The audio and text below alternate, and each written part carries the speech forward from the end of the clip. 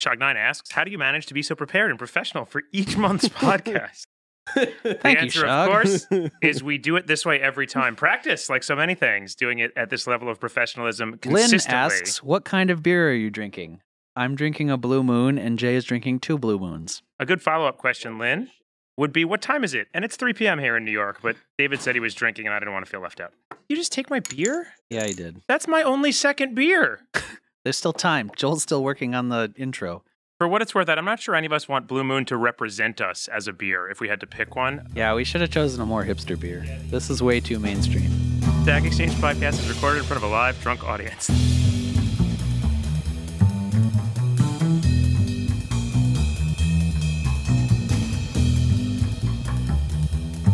Live from New York, this is the Stack Exchange Podcast, episode 63, recorded Friday, March 6th, 2015 at Stack Exchange headquarters in New York City, New York, where 8 million people enjoy the benefits of democracy and live under the tyranny of snow, slush, and ice. Today's podcast is brought to you by Cool Whip from Kraft Foods. The description for this result is not available because of the site's robots.txt. Learn more. On today's podcast, VP of Community Jay Hanlon and VP of Engineering David Fullerton. Hi. Good afternoon. Ex-producer Alex. I'm your host, Joel Spolsky. Welcome back, you guys. Hi. Great to be back, Joel. Can I just start by saying I really like how you pronounce the H in Cool Whip. That was just really... What are you talking about? All right. It sounded very refined. Do you mean Cool Whip? So I just, do we have $40 million more? Because I really liked that last time we had a podcast. Oh, you just want to redo that podcast? No, he wants another $40 million. That would be ideal. Oh, thanks. After I spent all that time getting a sponsor lined up. So we've done a lot of stuff. What's been happening? Lots of things have happened. I went to London. You did? I visited our London office. Tell us about London, David. Some people may not realize we have an office in London. It's full of salespeople and a couple technical people. So I flew over to meet them and eat British food, which was not my favorite, and see the awesome graffiti on the walls, which we should tweet and link to in the show notes. I'm envisioning you in like a Buckingham Palace guard outfit pointing at Big Ben. No, they don't let you wear those unless, you're from there. That was what that's what Dimitar was wearing. That makes sense. Yeah. That makes sense. And marketing people. Yes, can't forget the marketing people. So why did you go to London? I went because we operate a remote team. So actually, the impetus came in October. We had our company meetup at our Denver office, and we flew all the remote folks out. And for the first time, I was like, oh, wow, there's a lot of really smart people here that I don't know. I should meet them. And I was kind of amazed how many of them lived in London. Smart people. You didn't This was expect that. Denver. This was Denver. So then I decided I should go to London and, meet the Queen and in the sales office. So I did. So I went and I met the marketing team there. Did you get knighted? Because now you can't become president of the United States. Didn't get Is that knighted, a fact? unfortunately. Yeah. In the Constitution. Okay. We brought some of our European devs out. So Ben Dumke and Dean Ward, who is British but lives in Ireland, which is very confusing. Speaking of which, even British people can't help you find your way around London. They don't know where they're going. No. The first night we were there, They're not Londoners. they tried to be take us honest. to a bar, and we wandered around for like 20 minutes. And then we These are got there. programmers, Sorry, right? we were not trying to go to a bar. We were trying to go to a restaurant. We got there, and they Yeah. were like, "Oh, we're Was a it bar." a pub? The- a pub? Yes, it was a pub. Sorry, I should Oh, it's completely get it right. different There's then, no isn't bars in London. The kitchen was closed. Is the punchline. After all that wandering around, That was a great story. we had to go find a different restaurant. These Pub. stories are just getting better and better. Sorry, Ben Dumke von der Ehe. Maybe Very I'm going long to start name. over. This is the Stack Exchange Podcast, episode 60. Let me see your list. Show me your list of the things that we're going to be talking about on this podcast. No, we 'cause I should decided- go over it first. We decided the list wasn't working for us, so we're going freeform Can here. if there's anybody in the audience that has any questions, let's go straight to audience interaction because this is just hopeless. Yeah, feel free to post questions in the chat room. In the meantime, I should talk about some stuff we've been doing, working on. Yeah, Got stuff. Now you're looking at a list. it's a secret list. You're not allowed to know, Joel. Okay. If you knew, it would defeat the whole purpose. Okay. User Undo asks, does London or New York City have faster internet in the office? It's a trick question. There's no Every way to Stack know because Exchange it's office so has fast. the fastest internet That's in the correct. world, and That's so right. it is a That's- three-way tie between a bigger way Doesn't tie. even matter. It's so fast that I use it to measure the speed of other people's internet access. The answer is New York. Way to ruin our fun, Alex, with an actual Wait, it's answer. easy to brag. Let's do. We need some We have science 1.4 here. gigabits Hang of on. combined capacity. Hang on. in So New you York. say. Let's see right now. Speed test. 1.4. Wow. Oh my Oh, God. don't run the speed test. Every time you do that, an IT person gets an alarm in their cell phone. You can Really? download the entire. Wow. Okay. Really? Let's see if that's true. Get some questions, please. Should we talk about new features? Let's talk about, let's talk about some things that we've been working on. Any new cues released lately, asks producer Abby. Yes. So It's like a line, but we call them cues now because we've been to London. That's right. It's so fancy. It's a posh. Now he refers it to as the laboratory. Laboratory. It's very tedious. Yes, where we do make experiments with aluminium. Yeah, I'm so sorry I'm late. I was in the tube and my torch wouldn't work. Okay. So we'll call them cues to honor David. Is that what you call it, a torch? And whatever you say, he's like, mind the gap. You're like, there's no gap, buddy. No, they have the gap there. Banana Republic. I've seen it. It's on Regent Street. we're supposed to be talking about the Huggy Cue. The Huggy Cue. So I think last time we were all together, we were already testing the triage queue. And the quick reminder is we've talked a number of times about trying to make sure we get questions that need help and guidance, sort of where they can get it, and get questions that are awesome to the front page. Sorry. The triage queue is a queue that is designed for users to be able to go, this is awesome, send to the front page. This is really, really unsavable and probably has to get closed. And then in the middle, we have this category of these questions appear savable but need work. They are not really kind of totally up to our standards, or editing or feedback from more experienced users would help these grow into the kind of questions that we know they can be. These look like C- questions, but not through any form of malevolence or bad intent. Yeah, I'd say B- through D's, kind of. Yeah. You got there. It's like a range. Sure. And sure, so the notion sure, here is sure. these are not ones where you're like, yeah, that's fine. Could be a tiny bit better, but it's good. And they're not like, this is garbage, no one can help this. They fall into the zone of, if someone were to take the zone time, of the question itself is appearing in code font. correct. As So if it were code. a great example of a question like this is the person's basically describing what outcome they want, that they're not getting it. They've included their code and a lot of hard to read text and pretty much all the information you read, but it's a big block of sort of unreadable text. They haven't really nailed quite necessarily exactly what error message they're getting, but it's really easy to guess. And so they need somebody to really fix it up to make it usable for others, especially reusable. And the idea here, the background for this big picture is we want to get great questions straight to the homepage where lots of people see them, questions that are really unsavable to the closed queue as we always did. And in the middle, we wanted to do is get these to a place they could be improved and then sent somewhere with a lot of visibility. And they're not, this isn't like some dungeon. They're still on, the tag pages and everywhere else, but they're not going to be as prominently featured on the homepage until they've been spruced up on the front page. Finally. Yes. And the beauty there is the people that... Long-time listeners to this podcast will remember that I asked Jeff for that feature 700 years ago when there still was Jeff. And I said... There still is a Jeff. People don't really have a right just to get the questions on the homepage. They should just go to a purgatory, like some kind of a waiting area. We're really trying not to stinky describe it as people. purgatory. Every for time stinky you talk people. about this idea, I hate it, even though it's That's the why same thing we're all talking we about. call it the Huggy Queue, Joel. The Huggy Queue. I'm sorry. It's sort of like at JFK when you land on an international flight, you go into the Huggy queue for a while. No, it's a nasty place full of stinky people that have not yet I've immigrated. experienced that at JFK. From an international, when you land from an international flight, it's like little snaky lines. Do people full of hug you? Joel runs up and hugs you. No, he they hugs Call everybody it the who's there. Huggy queue, but it's really the Joel. immigration line. That's how Joel gets to the head of the line. He just hugs everyone in turn. Until everyone realizes they should clear the way, That's or right. he will hug them. For the crazy guy. So anyway, the triage queue has been working for a while, has been live. We've been testing it. It's been going really well. People have been doing, I think, a very, very impressive job. But it's been a little bit constipated in the sense that there is no outlet for the Huggy stuff. So it's just been piling up. Correct. So the main thing we've been doing is really, it's had a relatively small influence on what's on the front page. And we've been watching how people are categorizing stuff. And the easy stuff for us to look at was the stuff people said were terrible was terrible. It was actually going very, very well. We were happy about that. Josh may have stats. I don't have them handy in front of me on kind of what % of things were which. What we found was the stuff that people said was bad was bad. The stuff that people said was great and could go to the front page belonged on the front page. I don't go so far as say it was great, but it was damn good. And a lot of people where 3 people said it was great and belonged on the homepage. All right, I got some stats for you They here. upvoted it because they felt it deserved it. You want to read the stats? Read the stats. Okay, so the looks good queue. I don't even know I don't know what the columns mean. Well, it just looks fantastic. I see a bunch of numbers with percentages and 2 decimals of accuracy, so this is obviously really good. Should be improved. There are quite a lot of should be improved. Josh says if we make our window wide enough. So there's 3 outcomes to the triage queue. Yeah. Looks good, should be improved, unsalvageable. Right. So just looking at the stats, it's pretty clear that we are accurately labeling the unsalvageable ones. Only 5% of the ones that were labeled as unsalvageable ever got answered. Oh, yeah, that's actually very interesting. For example, of the looks good one, 20% got upvoted. And of the unsalvageable ones, 2.87%. Before I get to that, downvoted. let's give the audience the main breakout. 86.67%, which implies a very small sample, got unsalvageable negative scores. Give them the numbers, though. So just to be clear, so what you got coming out of this is 17% of questions were deemed unsalvageable. So 17% of what came into triage, 16.84%. 50% of all the questions. Oh, wait. I'm forgetting something. This isn't all the questions coming into Stack Overflow. These are merely the ones that a little regular expression, machine learning kind of thing. Yeah, there's no machine learning. I don't know what to do. More regular expression than machine learning. I can't even guess. Correct. So there's two things that happen is users who have over a certain amount of rep, I believe, are automatically exempted. I don't know what that level is offhand. So if you've been around long enough to have accumulated a lot of rep, you bypass this automatically. Every other user's question goes into this triage queue. And then I believe if the quality algorithm detects a very high confidence level that it is awesome or terrible, it gets kind of filtered. Yeah, no, that's the theory. It's not doing that right now. Right now, it's just funneling stuff into the triage queue and they get rated. Did I say algorithm wrong? Kevin wrote algorithm.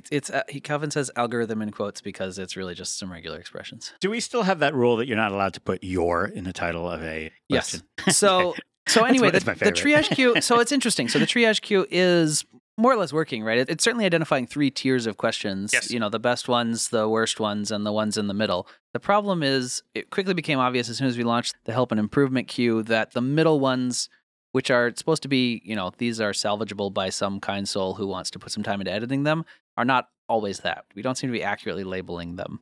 That was everybody, a lot of people's first reaction to going and trying this new queue, the help and improvement queue, is like, the queue's fine, but the questions in it are not actually something I can help without the poster's, active participation in me helping them. So let's step back for a second, right? So if we talk about what's going into this queue, coming out of triage, we got, call it 42% of questions are going to benefit from improvement. So there's 42% that are in the middle, basically. People are saying, of these questions from relatively new users, these could use a little bit of love to be able to survive. They probably can survive to get the love. And they go now into the newly being tested, and we ship this probably a little bit rougher than we often do because we wanted to get community feedback before we kept doing too many things. They go to this place, and this place is basically saying if you want to come and put some effort not so rough into helping new people, often by showing them how to make a question good. And there's basically, I would say, if the thing belongs here, and one thing we have realized, there's more in this queue than we expected to be that perhaps should have been marked unsalvageable to start with, to left topic, or maybe even was good, but mostly the not so good. But so these need some help, and the help basically falls into one of 2 buckets, which is either I can, as a reviewer, go in and fix it. I can code format it, I can edit it, and it's primarily a series of edits to get the right tags on. A lot of these are mistagged. The titles are very consistently not great. Titles are apparently hard for new users. And then the other case, which is much smaller, is that in some cases, the user needs to provide more information. So they have left out a key fact that a good reviewer can't guess. And so in that case, what they basically need is a comment saying, we'd love to help you, but we cannot until you tell us what operating system or language you are referring to, because we can't figure it out. But to David's point, one of the interesting things in this queue is it's a lot of work. So asking someone to take a kind of really kind of messily, awkwardly written question and edit it is a much bigger task than anything we do in any other queue, which is daunting a little bit. And it's made worse when too much of the stuff in here probably right now is unsavable. One of the things I think we've been a little bit surprised by is there's much more in here than we would have guessed that is totally off topic. Can we just amuse ourselves by going into this queue right now? Sure. This is great. Okay. Let's do it. I'm going to stackoverflow.com, and then I'm clicking review. Close votes, help and improvement. It's the second queue right there. And there's help and improvement. We need your help editing questions to be clear and answerable. Okay, and the first question is how to convert PNG 8 in Graphics Magic. I want to convert the input 8-bit PNG image to 8-bit. I have tried using Graphics Magic, period. But I, lowercase, don't know how to convert PNG in Graphics Magic. This just needs a bunch of formatting, it looks like, I guess, right? This looks like it just needs to be rewritten in clearer English. I'm going to hit skip. I didn't get that question. Wait, what's the matter? You're what's wrong with this queue, Joel. You just described what to do. Well, somebody else can do it.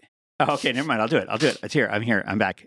Everyone, we're witnessing the tragedy of the commons live, right in front of you.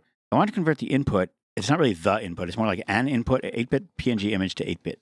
8-bit PNG image to 8-bit. What? That doesn't make any sense.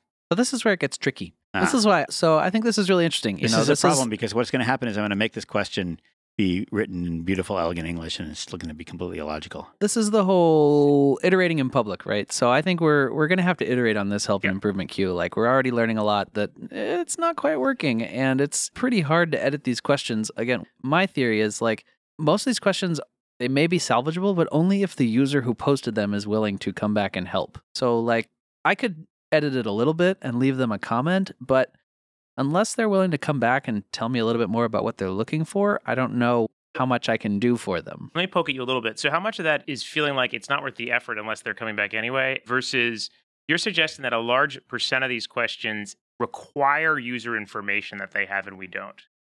I'm not. There's some are like that. For That may be right. There's also a definite feeling. I didn't get it this time, but the first one I got last time I tried this was like from user. It didn't even have a username. User 12345 or something. And there was definitely a feeling of like, really, am I going to put 5 minutes? It's a solid amount of work into this, only to have this user never show up again. And I think that's more so actually, and interestingly, to be fair, user Michael Burkowski, who's I think been active on the MetaPost too, is also suggesting that at least it feels like a large number of them need information from the OP, which wasn't my anecdotal observation, but I didn't. You could just write a comment saying we need the following information, right? Yeah, although the truth is, that what you're supposed to do? Yeah, so it's designed to handle that too, but I do agree with him, and I think that the queue will work best and is most functional in those scenarios where really someone can show someone what to do. A couple of things that we know are missing right now are worth mentioning. So one thing right now that it doesn't do wonderfully is it doesn't do a good enough job of making it clear that one viable path. You click on edit or skip, you click edit, you try and edit stuff, and it takes you through. One interesting thing that I thought was really clever the team came up with, which sounded weird, but I think works really well, is they changed the order. They ask you to edit the body and then to edit the title. And it's actually, I think, much more, it's not intuitive, but it's much more logical. So this one seemed crazy to me. We should put the title at the bottom.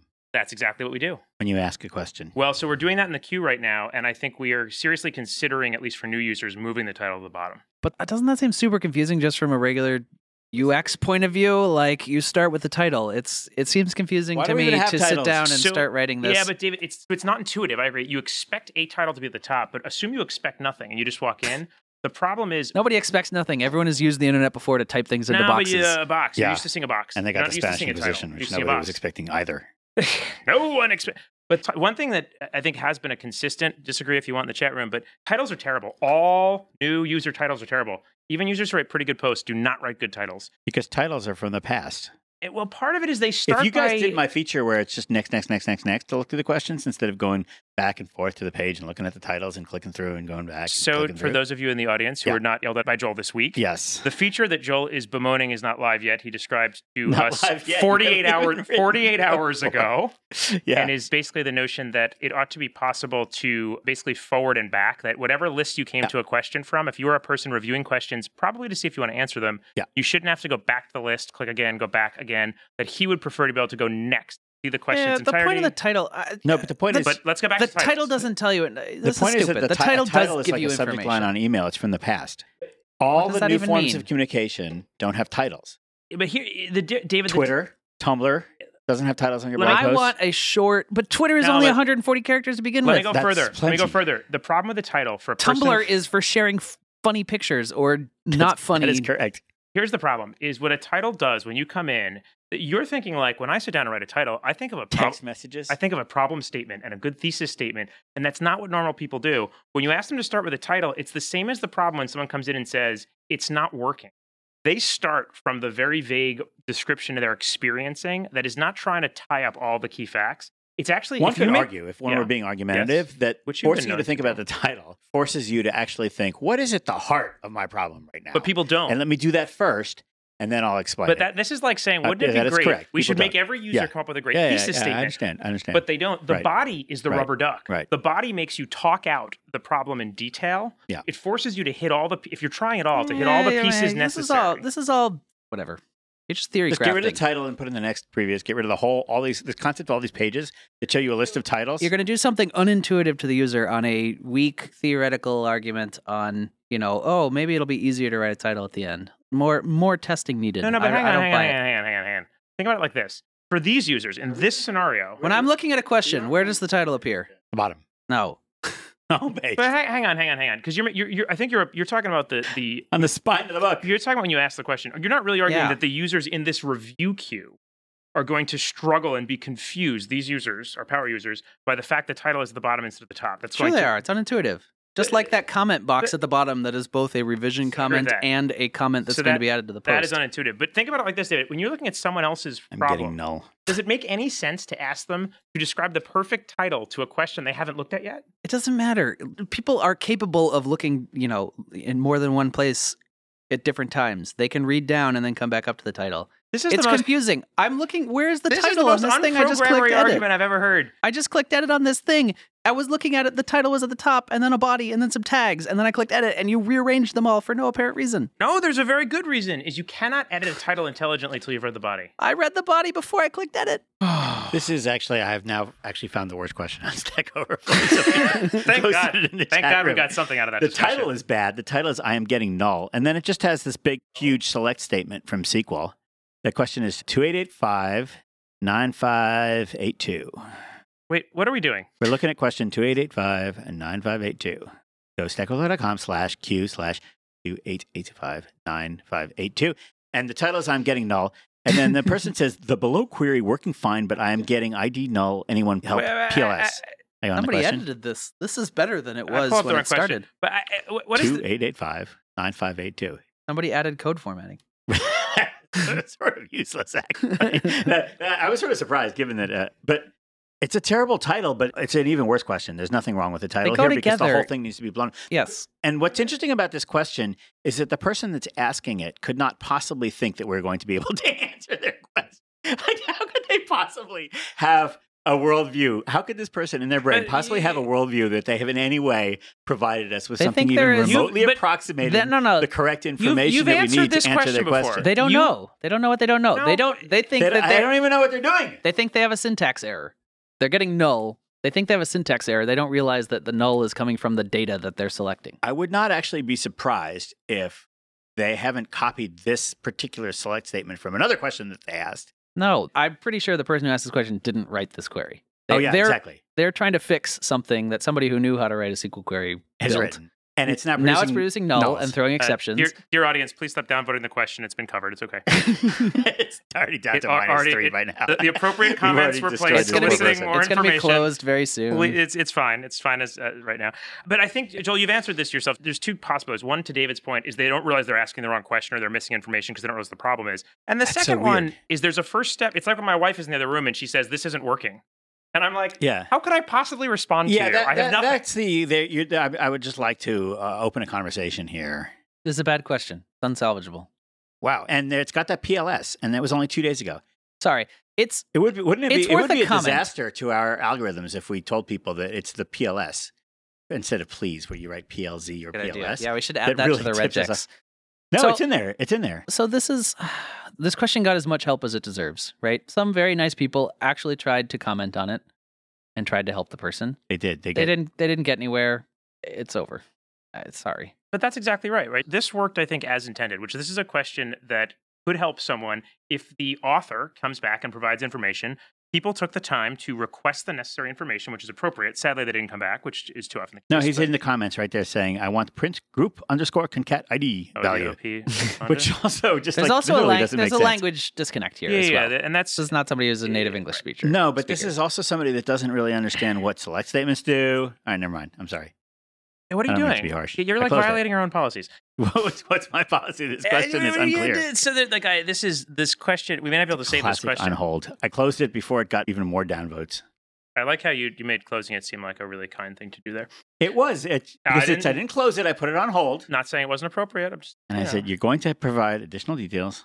So anyway, I think there's some interesting. Did I violate my own policy that I made? Yeah, you were starting to get excited about picking about on this question specifically, or the author who's they're struggling here. So, but we've tried to struggle with them and we haven't gotten there yet. So that's okay. I'm going to go ahead and delete the PLS just to. But anyway, I think it's a new exercise for us. I think one of the key things in this queue that is important is I think it's actually separating people a little bit, which is like we've had sort of some power users reflecting like, this is too much work. I don't want to do this. And that's kind of part of the point. Part of the point is to basically say the people that don't want to deal with questions like these shouldn't have to. Sure. And like the thing that makes me the saddest on our sites is when someone comes in and asks a question that is not great, but is, trying and it's on topic, but it's weak and it's poorly written. And then someone else answers it, like gives some feedback or something. And then a third party is like, stop doing that. That encourages the exact problem. Yeah. The thing we're doing wrong is those people who are frustrated, getting mad, should be insulated from that. They don't want to see it. They want to see beautiful questions and answer them all day. And we should help them do that. That's right. But we should help and allow those the other two people between first class and cattle class. Every time I try and do something good, you make it some creepy elitist thing that makes me sad.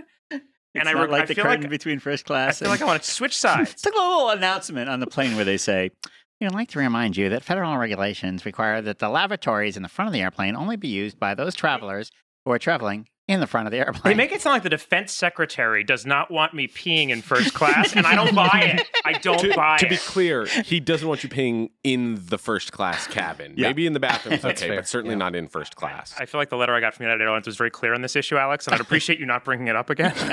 We have a user feature I'm suggestion. So surprised that you framed that. Feature better. suggestion in the chat room. Oh. User Lynn Crumbling suggests a new badge idea. Yeah. Silver. Almost famous. Almost famous. You had a question closed by Joel Spolsky. Wow. I like that. That is famous, though. It or might, is it? might be some perverse incentives for Joel Spolsky, but I like... That's right. Send a self-addressed stamped So, envelope. Put your question number on Let's think for a sec. in an envelope with a how would you- $5 bill and mail it to. Say you were 110 trying to William get Street. that badge. Yeah. How would you accomplish it? First, You- you'd have to ask a really mediocre question, then somehow bring it to Joel's attention Like I without say- him knowing that you were the one. Just take a $5 bill, tape it to the back No, of no, a postcard super- with the number of the question, and mail it to me. Super easy. You just tweet out, like, you write a terrible question, Or Venmo. and then you tweet, like, at Taco Spolsky, please give Taco. me The secret codes. address. And then Joel who T-codes. diligently observes Taco's Kevin points out it account. needs to be Excel VBA Really because don't, Joel yeah. is the only one watching those questions at this point. No, there's a couple of people in there. So There's anyway, one. Helper's Q, I think, we're learning a lot. I think it is working in some cases. One of the things that is jumping out at us is we need to think about how to better control what's going in there and give the people in there more ways to deal with the stuff that shouldn't be going in there, as well as probably control some of it at the triage level. But I think this is when we shipped a little bit rough and we knew it, and it's helping us figure more out instead of polishing things that we were going to have to cut off entirely. Interesting. Should we talk about closing since we're talking about Excel questions? Let's That's one of talk about closing. my favorite topics. So there was a blog post. Something about moving data centers. Yeah, that one. That was a good blog Did post. we ever have that on the podcast, the moving of the data centers? No, but they live tweeted it, so you can go read the whole And then Yeah. Twitter stream. Then I unplugged the fourth Ethernet Fourth. cable, That's really what that's about. and I plugged it into the news server. And after that, you might think I would go to the fifth, but we call the next one the sixth Ethernet cable. No, it's not that bad, but It's I will actually- read you it's a- something It is from a very there. good. It's a very good blog post by our own Nick Example. Craver. Link it in the show notes. Can you do a There's lot dramatic of reading, stuff Joel? like- Can, sure. could it Okay, be a here dramatic you go. reading? Here you go. On top of NY-VM 01 and 02 was one of the 1 gigabyte FEXs and 1U of cable management. Luckily for us, everything is plugged into both FEXs, and we could rip one out early. This means we could spin up the new VM infrastructure faster than we had planned. Yep, we're already changing the plan. VM. That's how it goes. Let me skip ahead. The split with 2 half-full chassis gives us 2 things: capacity to expand by double and avoiding any single points of failure with the VM hosts. The net result of this upgrade is substantially more CPU and memory, from 528 gigabytes to 3,072 gigabytes overall, as well as network connectivity. The old hosts each had 4x 1 gigabyte trunk was great. for most access and 2x You- 1 I feel like gigabyte this was for iSCSI just and access to enough the SAN. sample of the blog post that people can tell whether this is the kind of thing they would like to read more of or Oh, not. yeah. Oh, wow. The people that like this stuff. Dang. There is a lot like- of It's like fan fiction. It's like, Except there's it's a lot true. of detail in this it's blog true. post. And it all happened. And it was snowing. And look, here's a picture of all the servers lined up. One of them was They upside got down. to sleep in the data center. That was They had to exciting. sleep in the They- data we had some center. cots.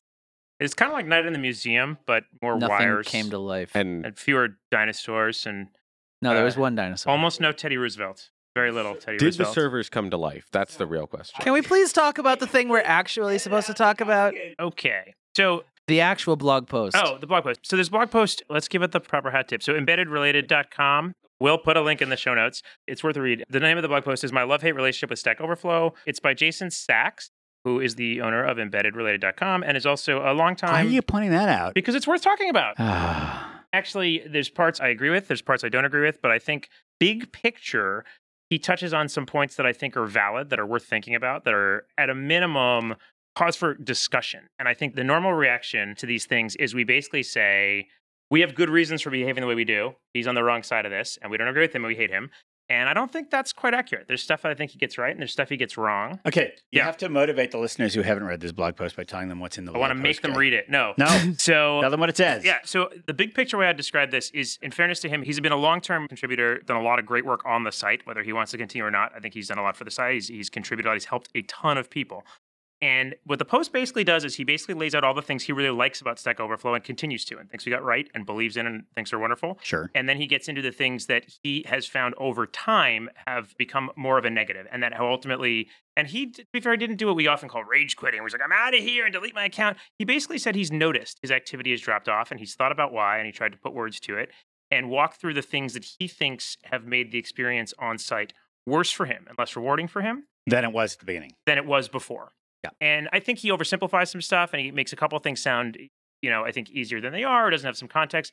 But I think a lot of his main points are fair ones, that there are things we do due to practical realities or that were necessary to kind of make things work smoothly that are not optimal and are bad experiences. And the thing that makes me sad about a user like this feeling this way is this is a guy who truly enjoyed helping people for a long time. Mm-hmm. And anytime you see a situation where someone who really enjoyed helping others is finding it less rewarding, whether it's because he thinks we close too much and it's mean, or because she thinks we make her slog through too many crappy questions. Wait, did he just change into a she? Well, two different people. Oh, two these different are two cases. hypothetical examples. I was trying to fight gender things. Bob I made it a mean. and Alice. It was the she was the mean one who hates the new users, and I don't know. I'm just grabbing at things. Got it. You see what happened though is that you drew attention to it. I confused things. You drew attention to it, Joel. Audience in the podcast room are asking me to read the blog post. If you want to hear the blog post in its unabridged unabridged Stack format, Overflow since December of 2008. And that's why we're proud to have Audible.com as our sponsor. If you subscribe to Audible.com, you get 2 audiobooks a week read by Joel that he's never seen before. I would subscribe for that. That's right. I just thought of an idea. 8-bit video games on tape. 8-bit video games. So if you're vision impaired, you can listen to 8-bit video games instead of playing them. It appears that the bike is still not excited, but it is doing a wheelie. Exactly. Just like that. So it may clear the hump. The plumber has jumped up to another platform level. Oh my. There was an invisible block there that he has hit with his head, revealing a coin. He's up to 67 What coins. just happened? I don't even I know. had a business idea. Okay, Are we supposed to be working on new content types? So this blog post. Thank you, Jay. Jay is going along with it. Why am I even here? do. Why do I even bother? What do we think about this blog post? We do take it seriously. I'm sorry. This has turned into a morning drive show zoo version of the Stack Exchange podcast.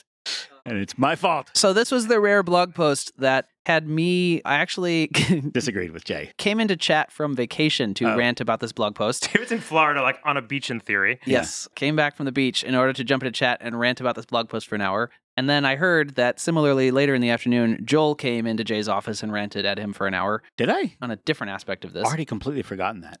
You did. There's nothing like having like the CTO on vacation screaming, why can't we be nice to new people? Oh, I'm like, that's, I hadn't thought about that. Not actually, that's CTO. That's a good idea. It's a good idea. It's the same idea. It's more complicated. Joel won't let me call myself the CTO. I'm VP engineering. If you hadn't asked to be called Grand Moff Fullerton to start with, your second suggestion might have gotten a little more. I think that actually my question was, why are so many people having this experience of, I searched for a problem on the internet and I found an answer on Stack Overflow and there was a great answer there and it was closed. Yeah. I think that was like, can we not fix that by now? Is there not a way to at least address? It's okay if it's like a humorous thing. So that's one of the things that made me angry. So I don't agree with everything in this post. And I agree, we all agree. Like, let's just set aside, we all agree there are things that need to be closed. We're not talking about getting rid of closing. Right.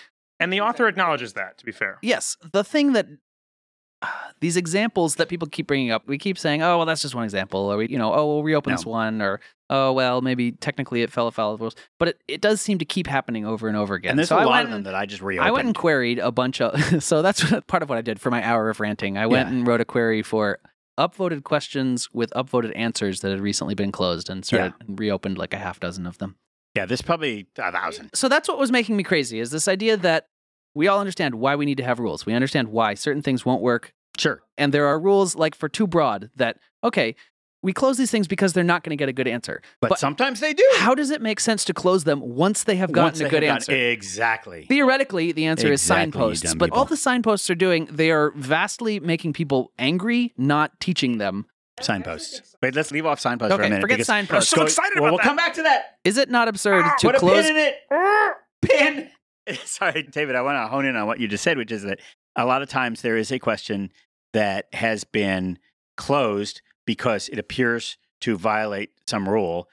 the letter of some law, but the spirit of the law is not being violated at all for some reason. Let's talk about too broad. Too broad is a classic example, which David already mentioned, i.e. somebody asks for something, and really we just can't tolerate that kind of question because nobody can be bothered to answer it. However, somebody has, and there's an amazing answer, which is serving the internet, and it's getting thousands of upvotes, and everybody's coming in and looking at it, and they're nevertheless saying, it's too broad, or something similar, or it's too opinion-based or whatever, even though there's a great answer there. And in every one of these cases, we have somehow trained people to kind of do what Cialdini calls click whir, i.e. you see something and you immediately respond. Sort of like my puppy, my dog Taco. There's certain things. Do you have a dog, Joel? I have a dog. His name is Don't Taco. distract him. He's husky. He's almost on topic. And you can get him to do certain things because he's just been trained that, like, when you say this, do that. And he'll just do it automatically, no matter how silly or ridiculous it is. Like he'll close it as too localized as soon as you mention a place. That's Correct. what he can do now. Yes. Oh, my God. He just bangs his paw on the close we button. mentioned on this podcast the question on server fault about Wi-Fi, which was closed as too localized because the Wi-Fi standards are different in the United States and the rest of the world. And this question, because it was about Wi-Fi, obviously applied only to the United States or the rest of the world, where the frequencies on which Wi-Fi operates are different, and therefore it is too localized. That happened. It only applies, like, there's only a few billion people this is relevant to. It is only relevant to the United States. No, but it was actually, because it was about Wi-Fi at all, it could not possibly be of relevance to. Anyhow. Yes. Okay. So, yes, David is right, which is one of the problems that we're dealing with. Jay, you had a nice way of saying one of the things that we have is we're trying to police things with a group of 80,000 people that we only barely control.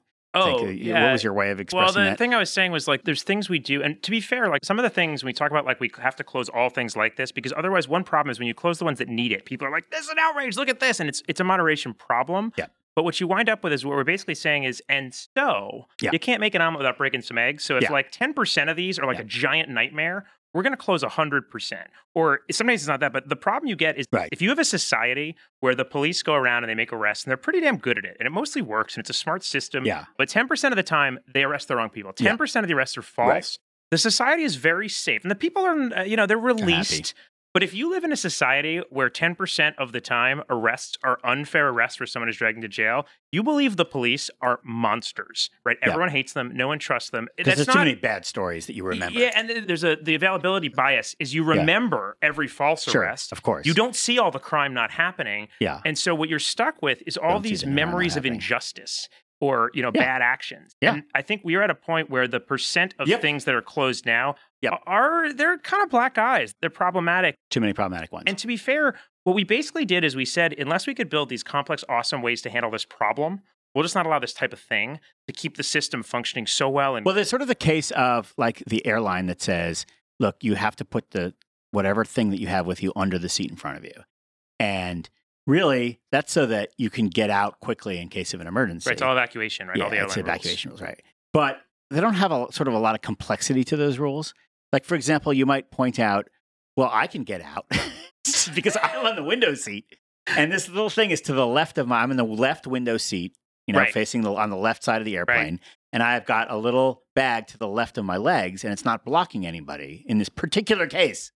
Not under the seat in front of me. It's to the left of my legs. It's not blocking anybody because there's a clear path from my leg and nobody has to get past whatever. And it's like flight attendants don't have time to sit there and understand all the intricacies and to actually plot out a route for 182 economy class passengers to leave the plane in case, like the Delta Airlines plane, it slides off the runway at LaGuardia.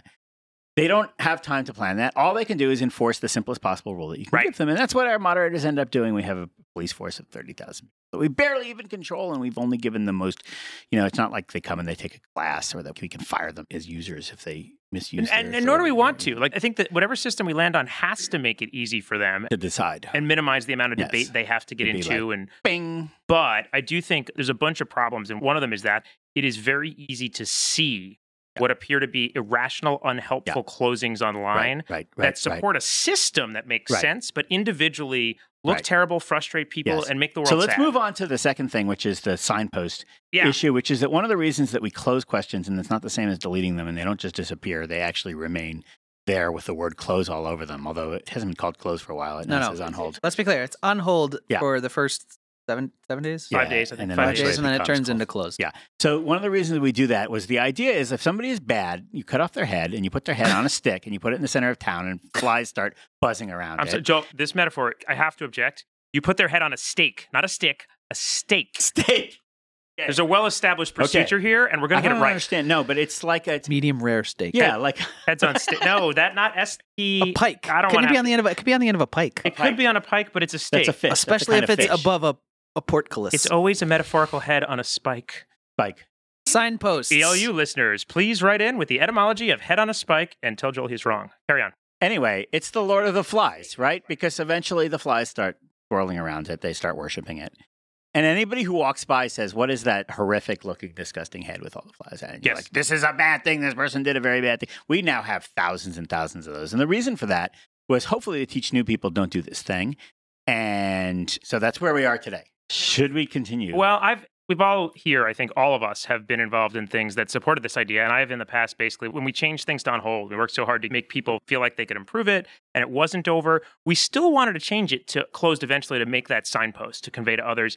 I no longer believe it. I don't buy it anymore. I'm not saying that we don't need some way to convey what our standards are somewhat consistently, but the notion that that is a net positive, I'm no longer a buyer of. And the reason is what we're assuming is the people who see this, and remember, when people Google, they find this. Many of them are not power users. They're not frequent users of the site. They're programmers who land here a lot searching. They find these questions. And remember, if they landed there, Google is good. They're good at what they do. Google sent them to what they needed. They almost always are finding what they wanted. It's super useful. And what we say is, we have this useful piece of information, but we look down our nose at it. We don't like it. We don't welcome any more. And everyone should know that. We would never permit it again. And so what they do is they take away this negative view. But let's think what we think we got from it is we're thinking that person who is Googling on the site and saw this, now when they come here someday and they sign up and they were going to ask not any question, but a similar question of this closed type that is closed for this similar reason, they will remember that this question was not allowed and therefore not add to this problem. And I don't buy it. I think what we have is a million people angry and like one person in the whole history who has learned in a way that mattered. No, well, actually, to be fair, the Stack Overflow community has learned. We are teaching the internet. There are a lot of questions you can't ask on Stack Overflow. Yeah, the wider programmer community is learning not to ask questions on Stack Overflow. To be fair, the people whose job it is to close this kind of question have actually learned what the types of questions are that you're supposed to close. So we've taught somebody. Yeah, but that's the question is, does everyone who sees a question have to learn that on the question for those people to learn it? But I want to come back to, I think signposts are a weaker argument than they're often made out to be. However, whatever we're doing is training people to respond a certain way to certain types of questions. I think the problem is actually overtraining, not undertraining. The temptation when you have rules is always to turn off your brain at some point. Yes. It's like there are some rules. Yes. Thinking is too hard. I'm just going to follow the rules and blindly vote to close stuff. It's like the person that catches you doing something wrong when you're driving and honks at you. And it's because you went out of your lane. Like you weren't actually endangering anything. But I saw you actually go out of your lane and this makes me furious. And I caught you. Rules are the only thing holding our society together, Joel. We've got all these negatives. All these things that we know can go wrong for good reasons. Stay in your lane and drive some certain speed the same direction as the other cars on that side of the road. These are dumb rules. They don't apply to me. The problem is... Buckle your seatbelts, kids. I give up. Go, Why David, am I even here? I think... Shut the whole thing down. You were saying the signposts aren't the something. Look, we've got all these negative checks for all these things that we've seen can go wrong, and we have seen them go wrong. And we added every one of those rules, every one of those closed reasons we added for a reason, often a lot of reasons. There are good reasons to have them, and we can point to, for every one that got closed for a reason that maybe shouldn't have, yes, we can point to 10,000 that got closed for a good reason. However, that doesn't absolve us of the need to get better at closing the right ones. And the thing that has to balance out the, did they follow the rules, is some sort of positive, desire to improve the internet, to share knowledge. And we've got to be able to say, okay, technically this violates X rule, but this got a great answer. Can't we just agree that a great answer is good enough? Like, leave it around. I really don't think we're at the point where we're going to be inundated with questions that got great answers but are slightly off topic, and therefore the site's going to collapse. Yeah, can we do a thing where we, it's always upvoted answers, really, that we're worried about, right? I think there are very few cases, and there are some cases, which is what makes us hard, but there are very few cases where questions that are upvoted questions with upvoted answers, the cases where those should be closed are vanishingly narrow. Can't we just, secretly convert those from closed to protected? Protected annoys people just as much as closed because they don't know how to distinguish. But you actually don't want them getting new answers added to them in some of those cases. I got a good answer once. It could get a good answer again. You have to break out the different reasons that questions were a problem, right? So some of these are like, the question is a type that people sometimes don't like and sometimes do. And so, like, a good example is when you think about, like, some list questions, the kinds we were good at, where you could basically say, like, what are the programming books everybody should read? Mm-hmm. And we the were good problem, at that? We No. were. We're so good at that now that we've deleted it, I'm not sure if that one's deleted, but one of these is deleted. There's a freaking GitHub repository that someone keeps up to date with it. But the point there was it had very specific problems. It would get out of date eventually, is one problem. And there would always be somebody that would post the answer with 12 things. Well, but hang on, right. It shouldn't generate rep, right? You cannot, like, be the first one to suggest. No, we saw that with the community wiki thing. Right, exactly. Back in the day. But my point there is, like, in that case, the blunt closing does 9 things, and we'll use closing to fix this, wasn't the right one to apply there. The other problem we had with those was weeds. We were afraid we'd get a million of them, right? What is the best beer if you're a programmer? What is the best blah, blah, blah? And the key there is, like David said, at the end of the day, we don't really want to close questions that generate useful content. We just do sometimes. We close whole categories where the question is like others that cause problems that are real problems on the site.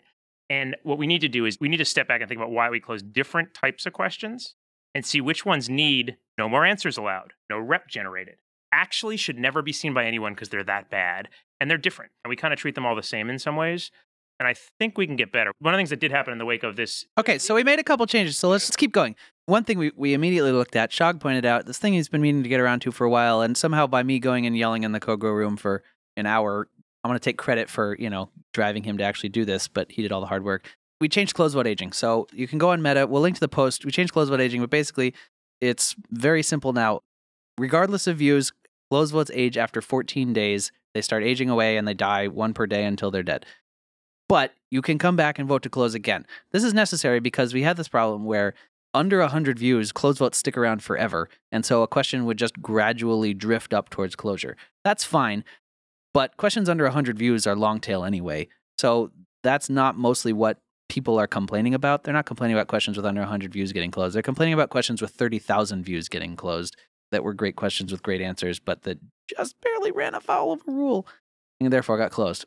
We haven't addressed that yet. I think we need to look at that. Questions that have been around for a long time, that are upvoted, that have a lot of views, a lot of upvoted answers, should be harder to close. And we don't quite have a solution to that yet. And I think that the close vote aging problem highlights something, too, where I think, like we said, we sort of overtrained, and I don't want to make it sound like the users aren't doing the right thing. We basically really encourage and push people to do a very important thing that then outgrows itself a little bit, which is one of the problems before close vote aging is people were very, very frustrated, understandably, that there were so many questions on Stack Overflow that had some closed votes but not 5. And the notion was we're supposed to be clearing these things out and closing them and cleaning it up. Oh, yeah. And it's this unfinished task sitting there, not getting done that needs to be. And the truth is, maybe those were bad closed votes, or maybe not. But either way, those questions are not causing problems. Either they shouldn't have been voted to close in the first place, or maybe they should have, but so few people are seeing them that they can't rally enough attention for anyone to care. And that's where, like, it was creating actually a tension, I think, for users that were trying to help that we shouldn't have been creating, right? And that's why we don't want them just sitting out there is, I think, one of the main reasons. So I think we need to come back to that one. We're getting near the end of this, but there's a really interesting amount of posts. So one of the last things I ranted in the room was, let's do a thought experiment. What happened if we didn't have closed votes? So then John Erickson actually took that and ran with it and posted it on Meta with a lot of pretty interesting analysis and got some really interesting answers. Again, to be clear, the goal is a thought experiment. Thought experiment. The goal is not to say, let's get rid of closed votes. It's to, It's like that experimentation you did in college after the party on Friday. Just a thought experiment. The idea is... Doesn't count towards your real life. Closed votes have taken on a life of their own, and they're often self-justifying. Like, look at all the stuff we've closed. Of course we need to close stuff.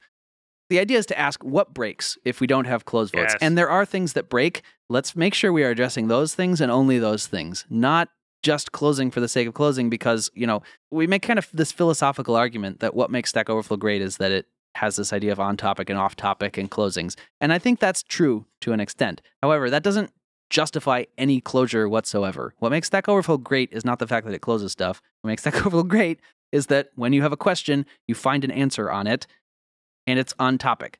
So the extent to which we have to close things to make that continue to be true, we want to keep doing that. But to the extent where we are closing things with good answers, we've gone off the rails. End of rant. That's the end. The one thing I think is really important, Henry, if I may, just one is when David says, like, I was really thinking about this over my vacation, and so I threw some thoughts into the chat room. What you need to understand is what actually happened was, this is in Markdown, so it takes some work, an all bold and italicized message saying, why the F did we close this? look at it! Look at it! And David proceeded to spend, I would say, most of half a day posting questions angrily and screaming in type. It only felt like half a day for you. It was a solid hour. It was not what my family would describe as a vacation. Put it that way. It was a solid hour of ranting in our internal chat. My last note, Joel, is that just because a professor is involved does not make it a thought experiment in college. It's still just really experimentation. Oh, this is wonderful. All right. Okay. Is there anything else we need to talk about, or are we done? I think that's enough. Well, you've gone and wasted another hour of your life listening to Stack Exchange Podcast 63, recorded Friday, March 6, 2015, Stack Exchange headquarters. This podcast was brought to you by Cool Whip, a whipped topping, not whipped cream. Cool Whip is available in an aerosol can using nitrous oxide as a propellant. For Jay Hanlon, David Fullerton, audio editor David Greenlee, ghost producer Abby Miller, and ex-producer Alex, who is doing something unsavory with cans of Cool Whip in the kitchen. I'm Joel Spolsky. Goodbye. Goodbye. Goodbye.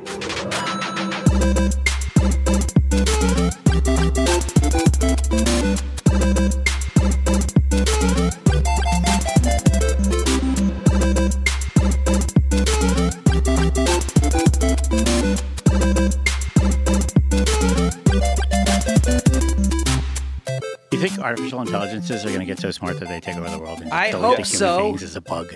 Human beings are We'll go home the when worst. that happens. At the end of the movie, they'll cut back to Joel. At that moment, we didn't know he was an artificial intelligence when he asked us that question, and it's going to show us all the clues we could have seen in the background had we been paying attention. Delete Alex Miller. Delete Alex Miller. I don't know. He feels pretty real. Delete Alex Miller. Unplug him and plug him back in again. Let's see what happens. We never told the caveman story. Yeah, can you tell the caveman story? No, we got to save that for another podcast. Oh, it's so sad we had to bump the caveman again and Matt Damon. At this point, mass transit had shut down, and all hotels in walking distance were booked solid. Though we started checking accommodations as soon as we arrived on site, we had no luck finding any hotels. Though the blizzard did far less than predicted, it was still stout enough to shut everything down. So we decided to go as late as we could and get ahead of schedule. To be clear, this was the decision of the guys on site, not management. At Stack Exchange, employees are trusted to get things done, however they best perceive how to do that. It's something we really love about this job. Please stop reading. That was like in The Lord of the Rings where they walked through moss for 40 pages, and then they sing a song about the moss they walked through, and then they write a poem What was the about song? singing a song about was the walking song? through moss. What was the song? Don't Jay? get Can you me. do the song? You All should right. Do the song. Daddy, I and want that- the song. Just And that is why movies are better than books. please just do the podcast exit. Just end it.